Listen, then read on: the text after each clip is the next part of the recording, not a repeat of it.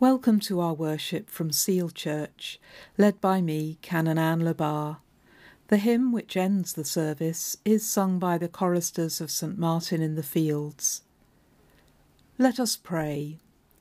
Almighty God, to whom all hearts are open, all desires known, and from whom no secrets are hidden, cleanse the thoughts of our hearts by the inspiration of your Holy Spirit, that we may perfectly love you and worthily magnify your holy name, through Christ our Lord.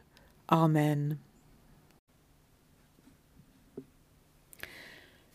Almighty God, whose only Son has opened for us a new and living way into your presence, give us pure hearts and steadfast wills to worship you in spirit and in truth.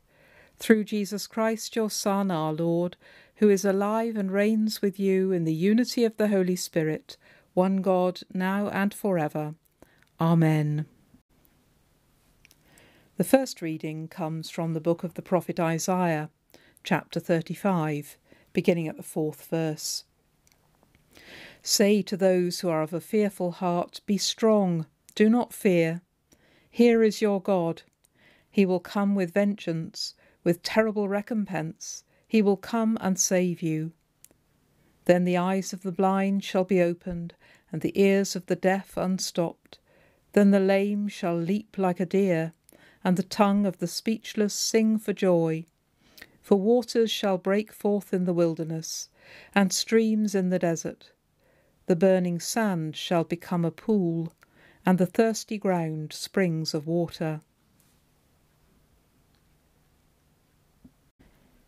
Today's Gospel reading comes from Mark chapter 7, beginning at verse 24. Jesus set out and went away to the region of Tyre. He entered a house and did not want anyone to know he was there. Yet he could not escape notice. But a woman whose little daughter had an unclean spirit immediately heard about him, and she came and bowed down at his feet. Now the woman was a Gentile, of Syrophoenician origin. She begged him to cast the demon out of her daughter. He said to her, "Let the children be fed first, for it is not fair to take the children's food and throw it to the dogs." But she answered him, "Sir, even the dogs under the table eat the children's crumbs." Then he said to her, "For saying that, you may go, the demon has left your daughter." So she went home, found the child lying on the bed, and the demon gone. Then he returned from the region of Tyre, and went by way of Sidon towards the Sea of Galilee, in the region of the Decapolis. They brought to him a deaf man, who had an impediment in his speech, and they begged him to lay his hand on him. He took him aside in private, away from the crowd, and put his fingers into his ears, and he spat and touched his tongue. Then, looking up to heaven, he sighed and said to him, "Ephphatha," that is, "Be opened." And immediately his ears were opened, his tongue was released, and he spoke plainly. Then Jesus ordered them to tell no one, but the more he ordered them, the more zealously they proclaimed it. They were astounded beyond measure, saying, "He has done everything well. He even makes the deaf to hear and the mute to speak." In the name of God, Father, Son, and Holy Spirit. Amen. We live in a noisy world. We're surrounded by the chatter of many voices. We've probably all heard and spoken many words already today, but I wonder how many words we haven't heard, because we weren't paying attention, or we didn't think the speaker was worth listening to. And I wonder how many words we didn't say. Sometimes that can be a good thing, of course. Some things are better left unsaid. But sometimes we don't say things that need saying. Challenging words, affirming words, words of love which people need to hear. Hearing and speaking are complicated things. They're easy to get wrong. Today's Gospel reading has hearing and speaking at its heart. The two stories it tells us might not seem to have much to do with each other. They happen in quite separate places geographically, but they belong together because they are both about hearing and speaking. In the first story, Jesus finds himself in the region of Tyre. Now that's a bit odd if you know your ancient geography. Tyre is in what's now southern Lebanon. It's a seaport on the shore of the Mediterranean. It was in the ancient territory of Phoenicia, well outside the land of Israel, and it was the birthplace of the infamous Queen Jezebel, whose name is still a byword for wickedness, even among people who know nothing of her story. Tyre was a multicultural, multi-faith melting pot, packed with people from every part of the known world, passing through on the trade routes that crisscrossed the area. Like many seaports, it had a bad reputation. All those sailors enjoying their longed-for shore leave, wine, women and song. In other words, it was the kind of place a respectable Jewish man would usually have tried to avoid. But here is Jesus. Why? This isn't a holiday, not in a place like this. At the beginning of his ministry, he'd gone out into the wilderness to confront his demons, to be tempted by Satan. And now he seems to be deliberately going out into another wild place, well outside his comfort zone, far from home, looking for a challenge. The trouble is, of course, that if you look for challenge, you'll probably find it. And however well you think you've prepared, the essence of a challenge is that it pushes you beyond your limits. Whatever Jesus was expecting when he went to Tyre, he doesn't seem to have been expecting what he found. A troubled and troublesome Gentile woman whose daughter is ill and who's desperate for help. She throws herself at his feet. She's gone past the point where she cares what anyone else thinks of her. If Jesus can help, she's quite prepared to cast her dignity to the wind and do whatever it takes to get it. There are several puzzling things about her which would have been red flags to people hearing this story for the first time. For a start, she's a Gentile, a Syrophoenician. Unsurprising, since she lives in Syrophoenicia. But what's a Jewish man doing, talking to her? Secondly, she's a woman, and apparently unaccompanied, in a culture where respectable women were expected to be under the guardianship of a man, a husband, a father, a brother, or an uncle. Where is her child's father? Why isn't it he who's coming to ask for help? Maybe he's dead, or maybe he was one of those sailors with a girl in every port, and she happened to be the girl in Tyre. Maybe he sailed across the horizon long ago, leaving her disgraced and alone. Whatever her story, she seems to have caught Jesus on the back foot. He has rapidly to reassess the scope of his ministry. It troubles biblical scholars and many others that Jesus tries to send her away, refusing to help her at first, even likening her to a dog. She has to teach him something that he doesn't know, that God is calling him to the world, and not just to Israel. It's problematic if we think that perfection means that you know everything and never need to learn or grow. But someone who knew it all from the start wouldn't be truly human. People sometimes try to excuse Jesus, softening his words, or saying that he didn't really mean them to be as they sound. But I don't buy that either. Both Matthew and Mark tell this story. They could easily have left it out, or smoothed over its edges, if they were worried about the impression it gave, but they didn't.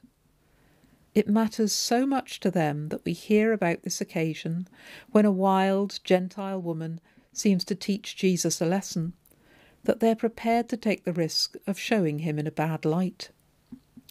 To understand why, it may help to remember that the early church, by and for whom the Gospels were written, was riven with conflicts between those of Jewish and Gentile origin. They knew that following Jesus meant welcoming everyone, but like all of us, they sometimes struggled to accept those who are different from themselves. Even Jesus had to learn to listen to voices that made him feel uncomfortable, this story seems to say. And he sometimes found it tough and challenging. But if he was prepared to keep struggling with himself and his own feelings, then so should we. And it does seem as if he's learned his lesson by the time this woman leaves him, having got what she came for, her daughter's healing, because he then takes a long loop around, going even further north via Sidon, the next port up the coast, and then down to the area on the far side of the Sea of Galilee. It was known as the Decapolis, the area of the 10 towns, that's what Decapolis means. It was founded by Alexander the Great, and it was mainly Greek and Roman in culture and religion. In other words, it was more foreign territory, and another person whose voice was going unheard. The Syrophoenician woman had to fight to be listened to, even by Jesus. This man in the Decapolis is physically unable to speak, and he's deaf as well. I wonder what that had meant for him. I wonder what it was like for him growing up. Those who have no voice, or whose voices aren't heeded, are very vulnerable to abuse and exploitation. They can't tell anyone what's happening, and they may find they aren't believed if they try to. People talk about them rather than to them, not thinking to ask what they feel or think. This week there's been another report from the Independent Inquiry into Child Sexual Abuse, telling the same story as the string of other reports it's produced. A story of victims and survivors of abuse being silenced by those who abused them, and also by those who chose to protect the institutions they were part of: churches, schools, children's homes, people who refused to hear them, knowing that their voices would be inconvenient, upsetting, challenging, requiring them to make changes they didn't want to make. I'm prepared to bet that this man who was healed by Jesus knew a thing or two about ill treatment, and had endured things or seen things which he'd never been able to speak about. It goes with the territory for the voiceless. When he was healed by Jesus, the first thing we're told that he does is to speak plainly. And I don't think that's just a reference to the sound he makes, but also to the things he said.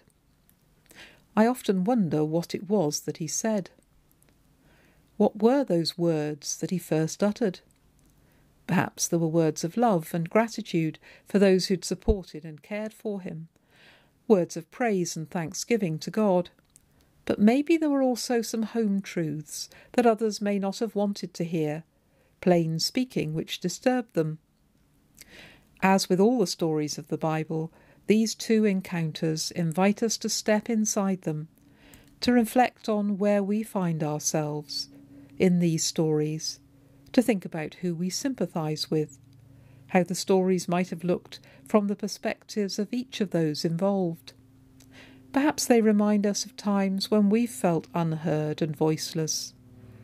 Perhaps they make us ask ourselves uneasily who we might not be listening to today, whose voices we might be missing.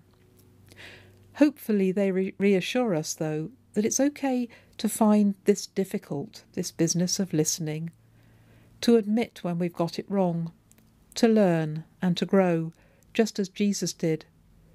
Because it's only when we do that that we can enable everyone to speak and to be heard with the voices God's given them, and so to hear the voice of God speaking through them, with healing and with blessing for us all. Amen. And so as we bring our prayers to God, we pray, Our Father, who art in heaven, hallowed be thy name. Thy kingdom come, thy will be done, on earth as it is in heaven. Give us this day our daily bread, and forgive us our trespasses, as we forgive those who trespass against us. And lead us not into temptation, but deliver us from evil. For thine is the kingdom, the power, and the glory, for ever and ever. Amen. the peace of God, which passes all understanding, keep your hearts and minds in the knowledge and love of God and of his Son, Jesus Christ our Lord. And the blessing of God Almighty, the Father, the Son, and the Holy Spirit, be among you and remain with you always. Amen.